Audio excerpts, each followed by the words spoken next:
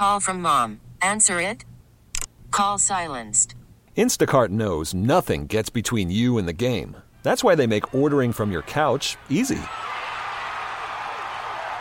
Stock up today and get all your groceries for the week delivered in as fast as 30 minutes without missing a minute of the game. You have 47 new voicemails.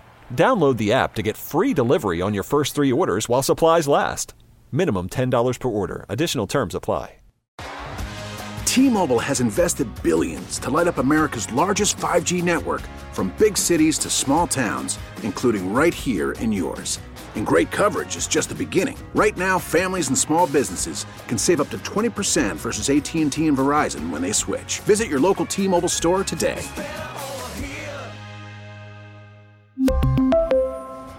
Plan savings with 3 lines of T-Mobile Essentials versus comparable available plans. Plan features and taxes and fees may vary. Welcome, Sunday morning. It is Hardline here on News Radio 930 WBEN. You can treat today as your pregame show to what will obviously be a Sabres victory this afternoon. It's Joe Beamer and Brenda Lacey with you. Brenda, good morning. Good morning. Funny you should say that, Joe. I was thinking that this is the pregame show, and I'm guessing they're probably going to draft you and put you in goal at this rate, or maybe put you in place of Eichel, because at this point, anybody but this current team can do better. It's just mind-boggling, isn't it? I'll tell you. Hopefully they don't look at old highlights of me playing lacrosse goalie for Amherst, or they might actually be happier with Carter Hutton than drafting me. I don't know. I'm ready to go in. I mean, it's just so disappointing. But nonetheless, we are here to talk about politics and current events. That is true, and kicking things off, it has been a busy week in New York State. And Brenda, I always say I'm happy when we can keep this show to local and state politics, and that's exactly what we're doing today. You know, you want the national stuff? Guess what? At noon after this show airs, you get the national show with Meet the Press. We like to keep it local, and we have the opportunity to do so today. And let's kick it off with the minority leader in the Assembly, William Barkley of the 102nd District. Assemblyman, good morning. Good morning. How are you guys? Doing well. Thank you so much for joining us this morning. And I've got to ask your reaction right off the bat to another former aide of the governor accusing him of sexual harassment. Yeah, I think I agree with the other leaders in the legislature, and obviously the Attorney General, I think, has made a statement on it. It's very troublesome. I mean, it's troublesome when you have one, but when you have two, it kind of backs up maybe the story of the other. And I certainly feel like there ought to be a full investigation going forward with it. You know, we're facing so many challenges with the state. We have the governor's been, under fire, for rightfully so, for his handling of the nursing homes, maybe just generally handling the pandemic. And then you have these allegations. I just think, there's a real problem with him governing at this point with all these allegations swirling around him. Well, with all of these allegations, as you point out, swirling and getting worse by the day, it seems, there's, Joe and I were talking about how we like to focus on state and local issues, but this is also becoming a national story, and he is being, criticized for this behavior, if indeed what these women are alleging is true. What do you think the consequences would be, and how soon can any sort of punitive action take place? That's a great question. So first of all, I think, we went through this whole pandemic with the governor when he was touting great leadership of it, even though I think a lot of people in state government realized maybe the leadership wasn't as good as it was, but he was kind of playing the contrast, I think, to the president at that time. And then things started to leak out about the nursing homes, and we always knew that those numbers probably weren't accurate, but then finally we had the Attorney General come out with her bombshell report where she said fatalities in nursing homes were 50% higher than what was being reported by the governor. And then we obviously had that closed-door political meeting where you had the governor's chief aide say, they weren't releasing the nursing home fatality numbers because they were worried about a Department of Justice investigation. And so that is really problematic to us. We've been calling for an independent investigation of that. We've been calling to put together an impeachment commission to look at, to see whether any crimes were committed in regards to that, whether they're obstruction of justice or abuse of power or something else. And then we wouldn't prejudge that commission, but we'd see what they came out. And if it was some criminal offenses that were done, then we could consider whether that rises to the level of an impeachable offense. Now you throw in these harassment claims. There's a lot of questions arising these, not necessarily of the accuser stories, but exactly what's happening in the governor's office. You know, we all are required to take sexual harassment training through state law. Even private businesses now have to, or in New York, have to provide their employees with sexual harassment training. I'd like to know if the governor ever underwent that. We obviously would like to know whether there's other claims out there. And, ultimately it comes down to whether this governor has enough trust between the executive branch and the legislative branch, but is there enough trust with the governor between himself and the citizens of New York that he can continue to govern or can continue to govern effectively. So those are a lot of questions and how this progresses. And one thing I feel fairly strong about is I don't think the accused can pick the judge. So the governor said, well, we're going to hire an outside person to look into this. I think it ought to be an independent investigation that comes in. That's what you would do if there was a claim of sexual harassment in business. I don't see why it should be any different if there's a sexual harassment claim with the executive branch and the governor. Will, you, of course, represent Assembly District 120 in our state, and you're also an attorney. You're a graduate of Syracuse Law School. From a legal standpoint, is there anything that can be done to the governor as he sits in the governor's mansion today? Well, we have to I'm not an expert on that. We'll have to have attorneys look at it. I don't know if any of the claims of harassment rise to the level of criminality, but maybe. But certainly it's a lot of bad judgment. And, this is one thing with the Me Too movement.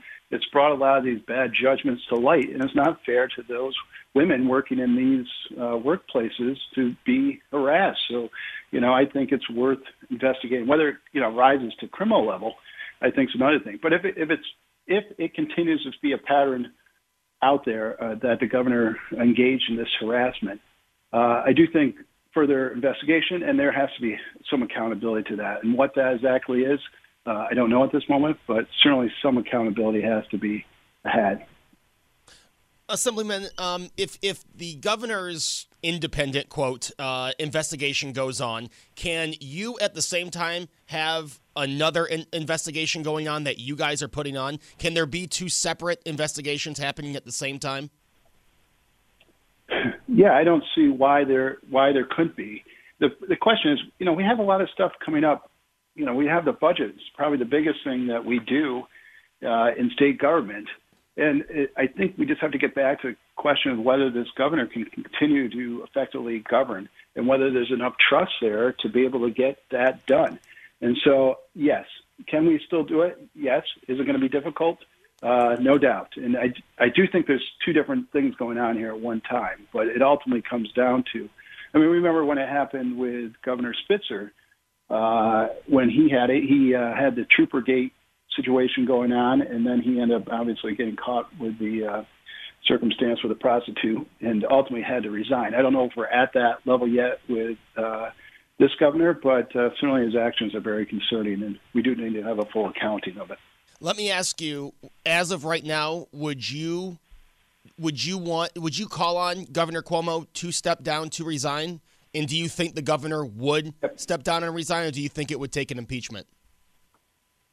Right. So I think ultimately I'm not going to, again, prejudge any findings yet. So I think it's maybe premature, although I think with the harassment claims, I think that would be the outcome of that. If they've proven true or there's more claims, that would be resignation. With the nursing home and potential cover-up, that would be the proper vehicle. If the governor wouldn't resign, that would be impeachment. So there's two things. But, this governor has really circled the wagons, too. We haven't heard much from him. We had one report out saying that he was going to hire a former judge, I guess, to investigate.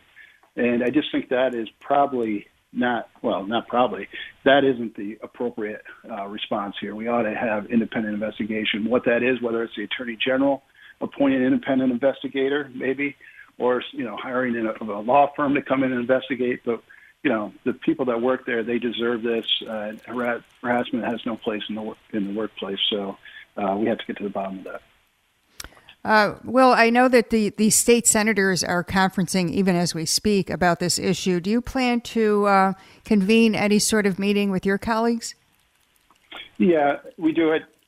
We're not going to do that today, but we'll do it tomorrow. And it's on a whole host of things, not just this issue, but we'll do it on what's our next steps with the nursing homes. I'm disappointed with my colleagues on across the aisle. We've been calling to take away his emergency powers since late last spring, early summer.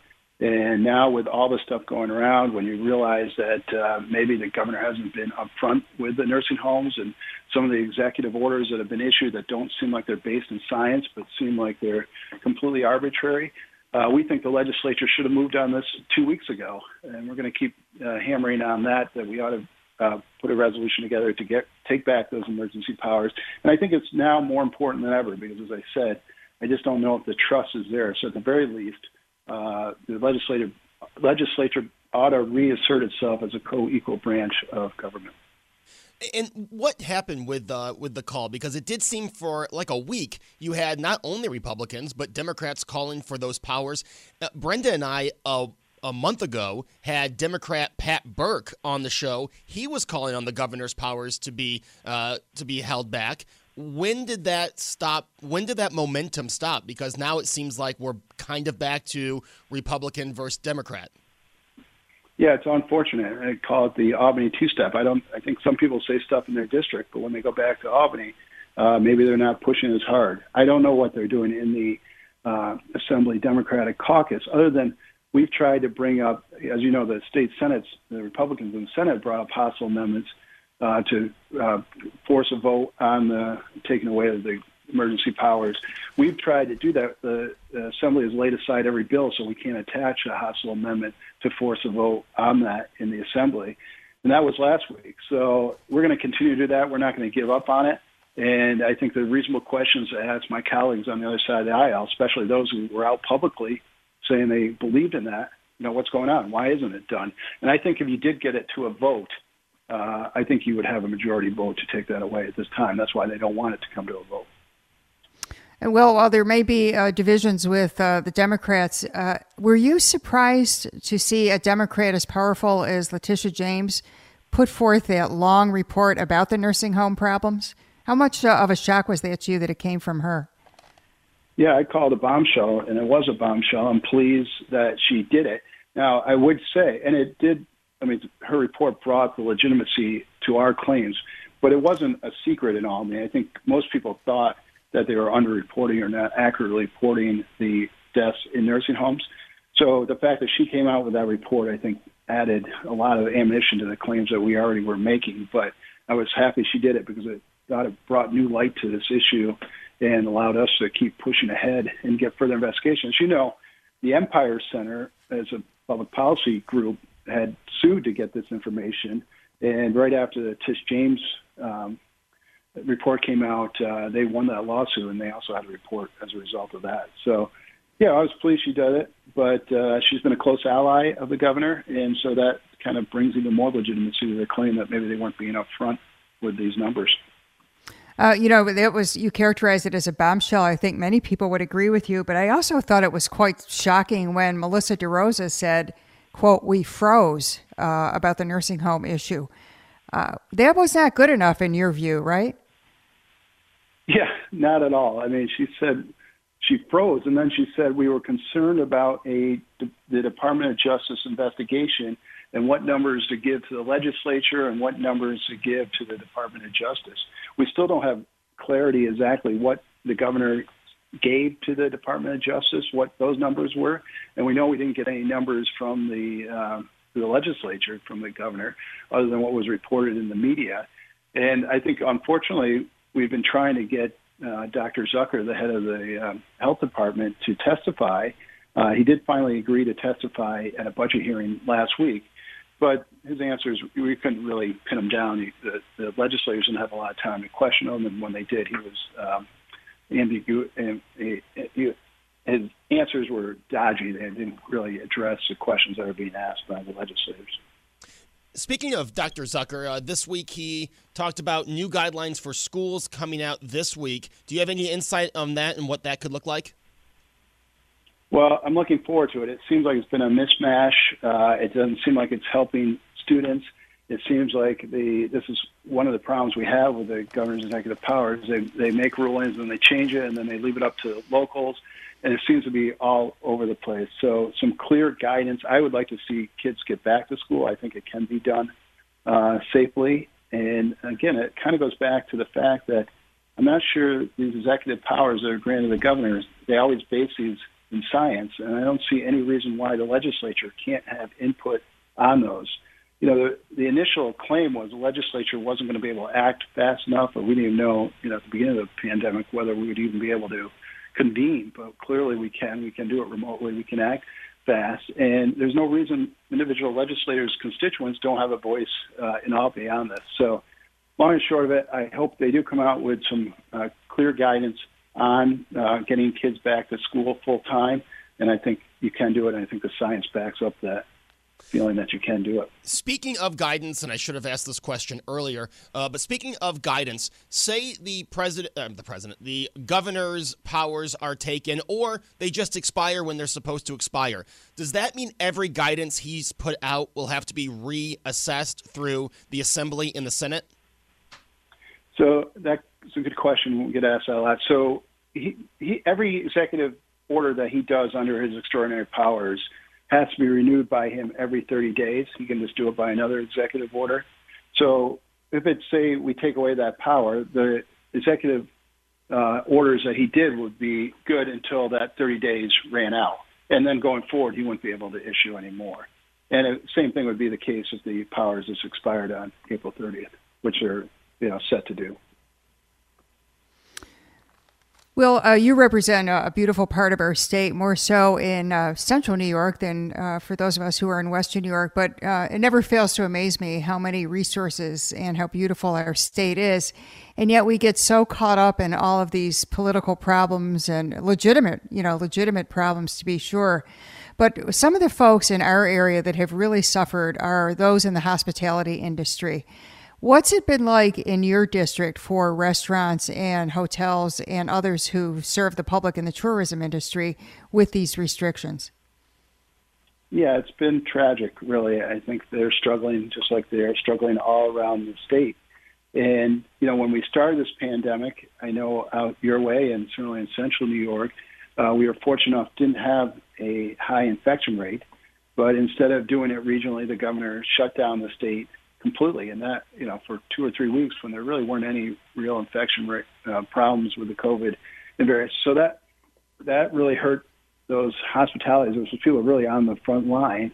But then he continues to do stuff like the zones. He did the indoor dining when the indoor dining showed that the infection rate for COVID and indoor dining was something like 1 or 1.2%. So those people are struggling. And the question is, are they struggling for a good public health reason, or are they struggling for optics? And I would argue that these aren't really based on good public health reasons. And I feel for these people. It's hard enough already to do business in New York State. You name it, whether regulation, taxes, or otherwise. These poor small businesses are struggling, and the pandemic's just made it worse. And we haven't done anything to help them going forward. And how has the vaccination rollout been in your neck of the woods?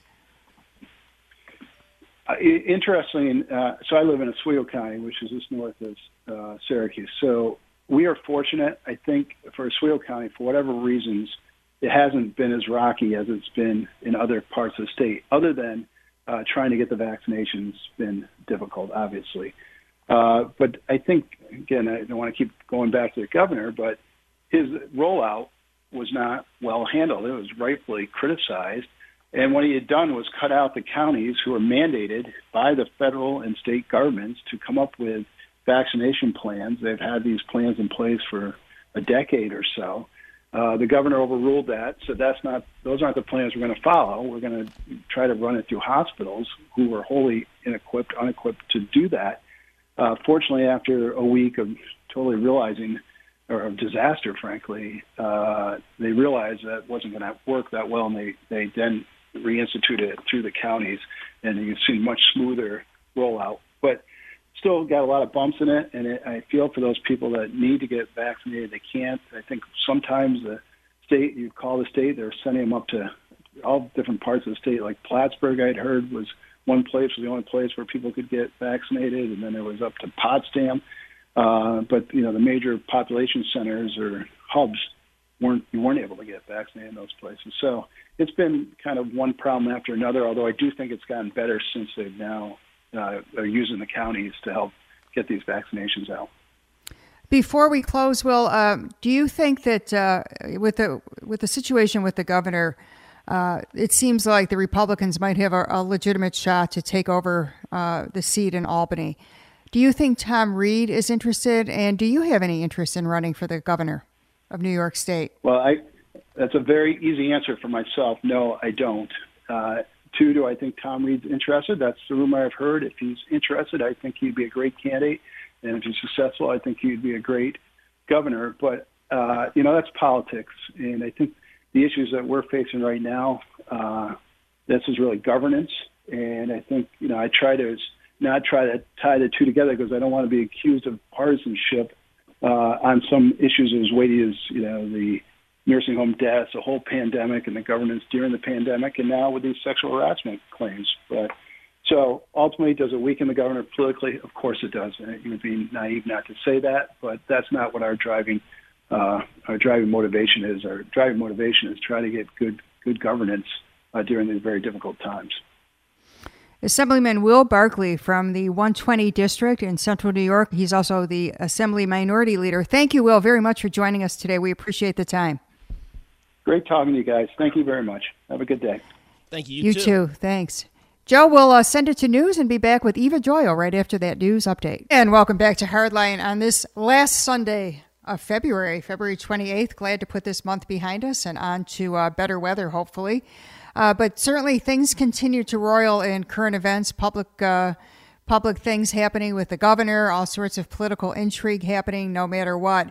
And we also want to point out that Black History Month is coming to a close today, so we thought it only appropriate to have one of the best-known African-American historians on the air with us. And she is also a retired Buffalo school teacher with 30 years classroom teaching experience. It is Eva Joyle. Good morning, Eva. Welcome. Yes, good morning to you and to Joe Beamer. Thank you for inviting me. The last time I was on Hardline was in 2010 when I ran for Lieutenant Governor of New York State. That's a long time.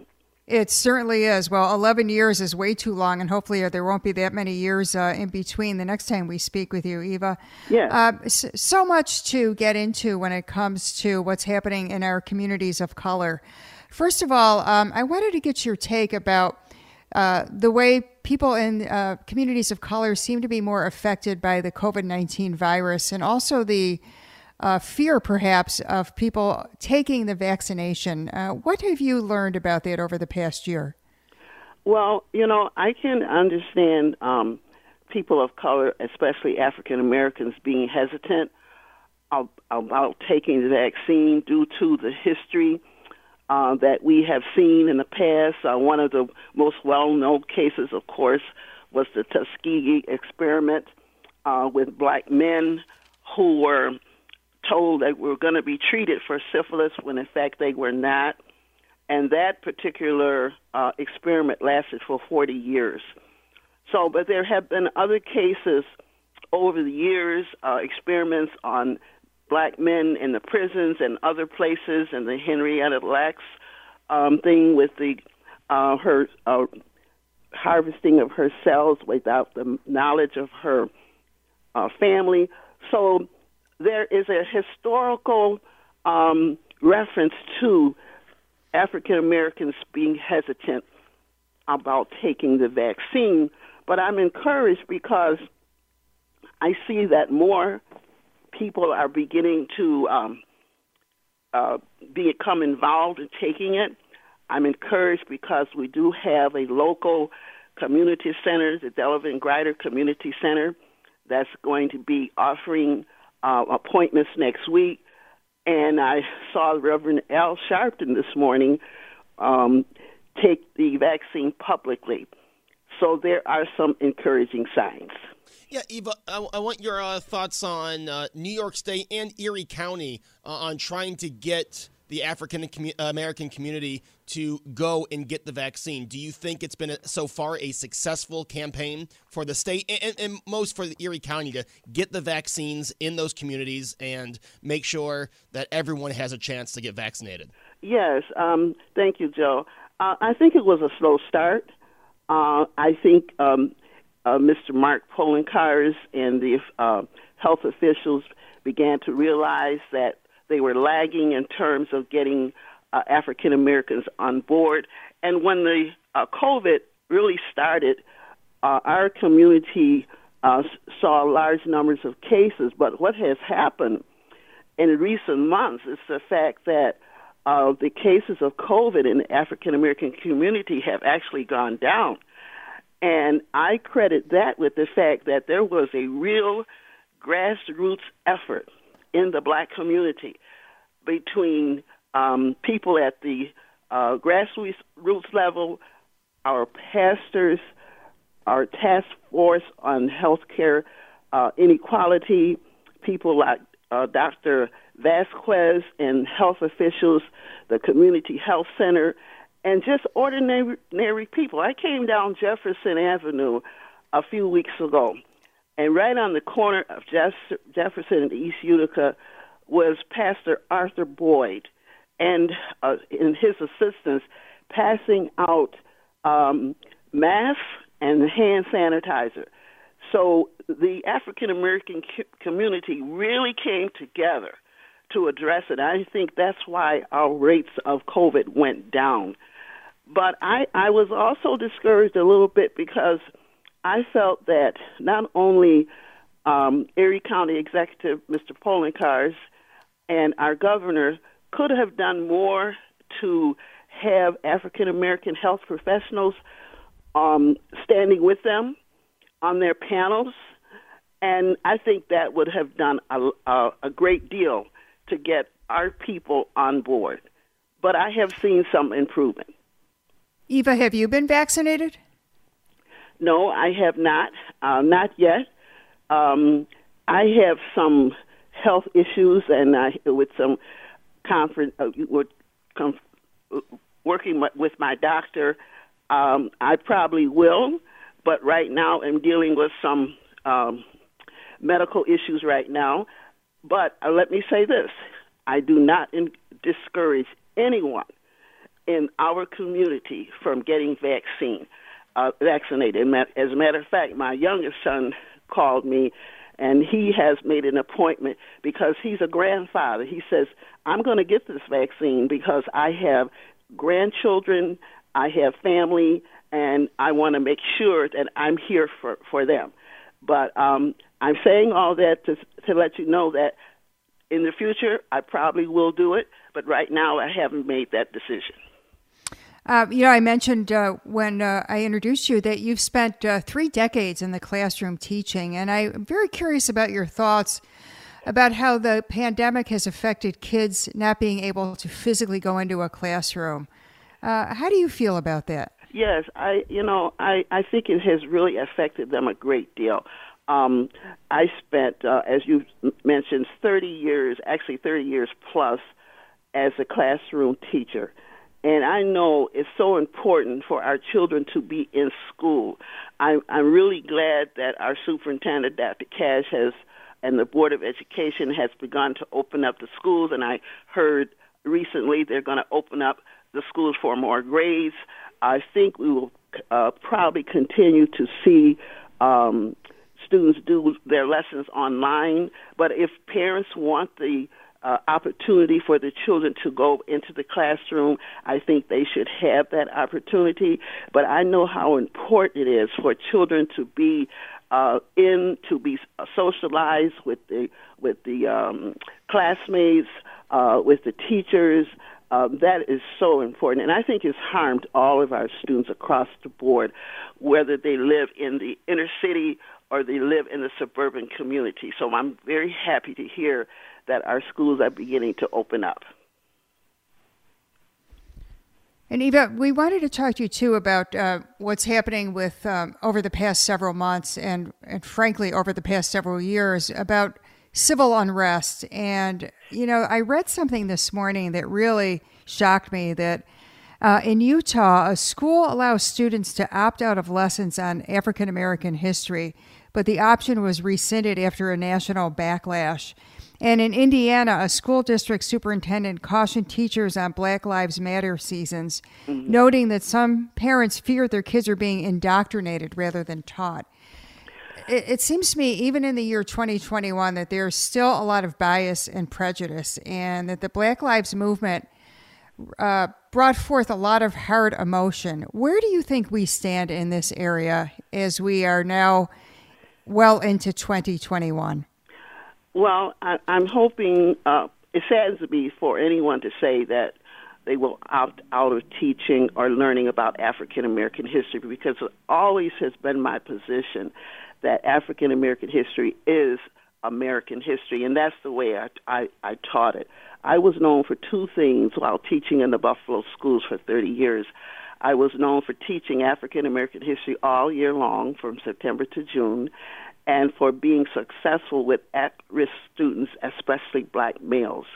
But regarding the Black Lives Matter, I need to make it clear that I do not agree with all of the positions of the Black Lives Matter, I did not agree with all of the 13 principles that they stand on.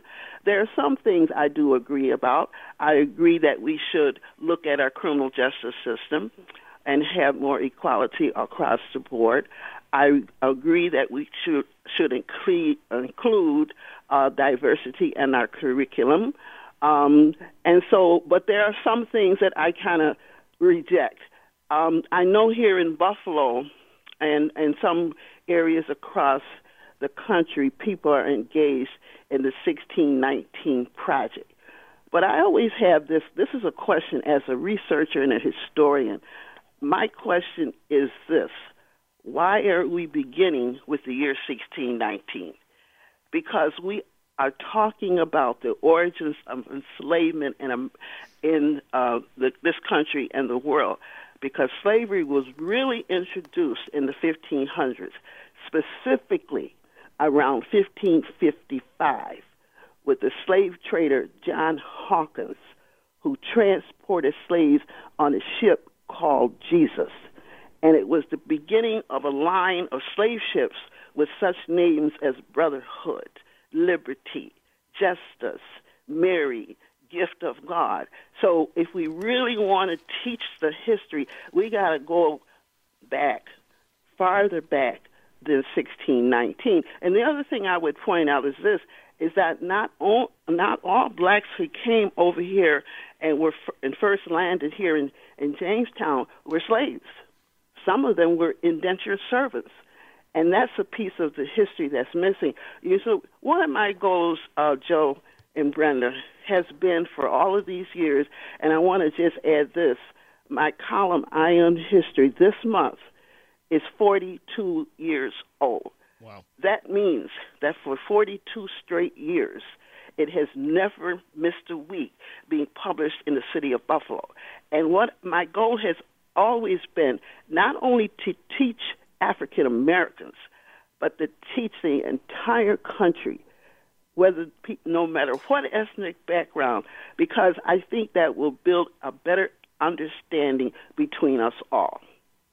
Eva, let me ask you, where did the year 1619 come from? And have you, or would you, talk to the Buffalo schools and say, hey, hold up a minute, 1555, tell the Buffalo schools what you told us, and, try to get them to go back and start with 1555? Well, I think that year was chosen because it was the first arrival of the first slaves. I believe the number was 20 in Jamestown, Virginia. And I would emphasize what I just told you, that we need to go back further than that. Not only talking about Africans who came here in the 1500s, but also talking about the fact that they came with many of the Spanish explorers. Some of them were slaves, I know that, but there were some of them who were explorers in their own right. People such as Estevanico, his name was also known as Esteban. He traveled in the 1300s. It took him 9 years to cross the United States, and he discovered Arizona and New Mexico. Now, to your question about what I say to the Buffalo Board of Education, I've been saying this right along, Joe. I've been preaching. You can call me a preacher. I've been preaching this message for many, many years, and I often have spoken in front of the Board of Education. But I have to give them credit, too, because they have had programs even prior to the Black Lives Matter movement. I have been involved as a leader in workshops and helping the teachers to learn more about African American history. I have been involved in programs such as Project Seed, which is seeking educational equity across the curriculum. I have been involved in many multicultural programs, and I was not the only one involved. There were a lot of other people. But we should not be reinventing the wheel, because the programs have always been there. We just need to resurrect them and put them out there and get everyone involved. You know, we heard many names over the past several months that now resonate in a sad way, I think, Eva. George Floyd, down the road in Rochester, Daniel Prude just recently, Trayvon Martin certainly was another name that we heard, Breonna Taylor. All of these African Americans were killed. And, you know, there's so much attention and a spotlight shining on the movement and the desire for a more equitable life for all peoples. And yet these circumstances happen. Do you feel like things will ever change in your lifetime? Well, you know, Brenda, I always have hope. That's how I have lived my life. Looking at all these issues. I've always been involved in this community.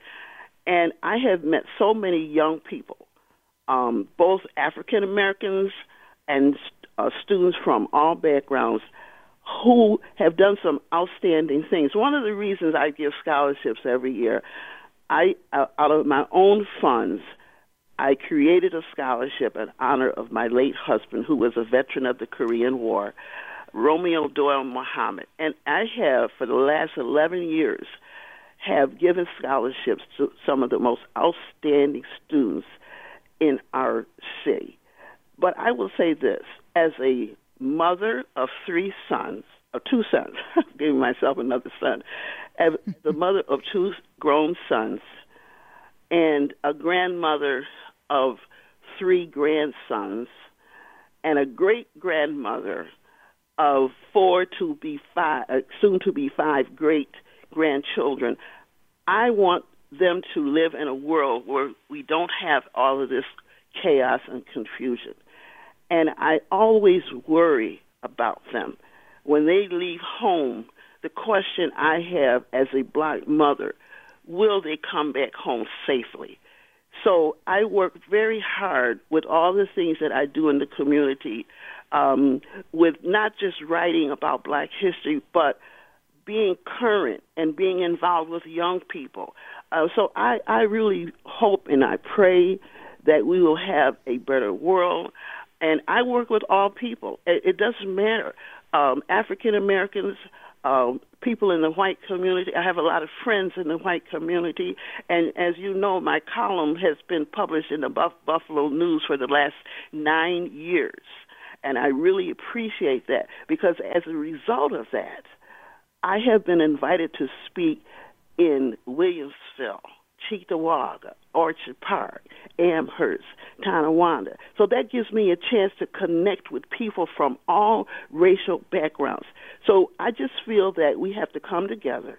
We have to work together. We have to encourage our young people. And I think things will get better. I've maintained a positive attitude. Do you think that there will be police reform. I know a lot of people were talking about having more of a social worker approach. Now, certainly I'm a big advocate of law enforcement, and I think the police men and women in our community have a very unenviable job. I can't imagine the stress that they deal with day in and day out. And yet I think things could improve, Eva. What do you see happening with police forces here and around the country as these issues continue to evolve? Well, I'm encouraged. Right here in the city of Buffalo, I think our mayor has shown some leadership in advancing the cause of police reform. And let me just say, we have some very good police officers in law enforcement. I have two of my grandchildren have recently expressed a desire to join the police force. And I encourage them to do that, because the more good police officers that we have and can interact with, especially communities of color, we'll go a long way. So I do acknowledge those good police officers. But, I was one of the people when Trayvon Martin was killed. I have participated in a lot of marches and demonstrations myself. I can't do it now, Brenda, because I'm a senior citizen and my legs won't carry me as far as they used to. But I remember demonstrating downtown in front of in Lafayette Square with a number of people who saw the killing of Trayvon Martin as being an injustice, and I was there. And I was there because I thought of my own sons and my own grandchildren. So we have a lot of work to do. There has been a call for people to give input on the police reform that's going on in Erie County. I encourage people to participate in that, and I certainly will do that as well. Eva Doyle, always a pleasure to speak with you. Thank you so much for joining us this morning. Thank you, Joe, and congratulations on your upcoming wedding. I appreciate that. Thank you very much. Eva Doyle, you can find her in the Buffalo Criterion, and you can find her on here. Brenda, we will not wait 11 years to have Eva on again. I can tell you that. Absolutely, Joe. I really enjoyed the conversation with Eva, and thank her for her time. Always a great conversation. When we come back, Mayor Byron Brown will be joining us, and at 11:30, Ken Crewley from Politics and Stuff. So another packed hour right after news here on News Radio 930 WBEN.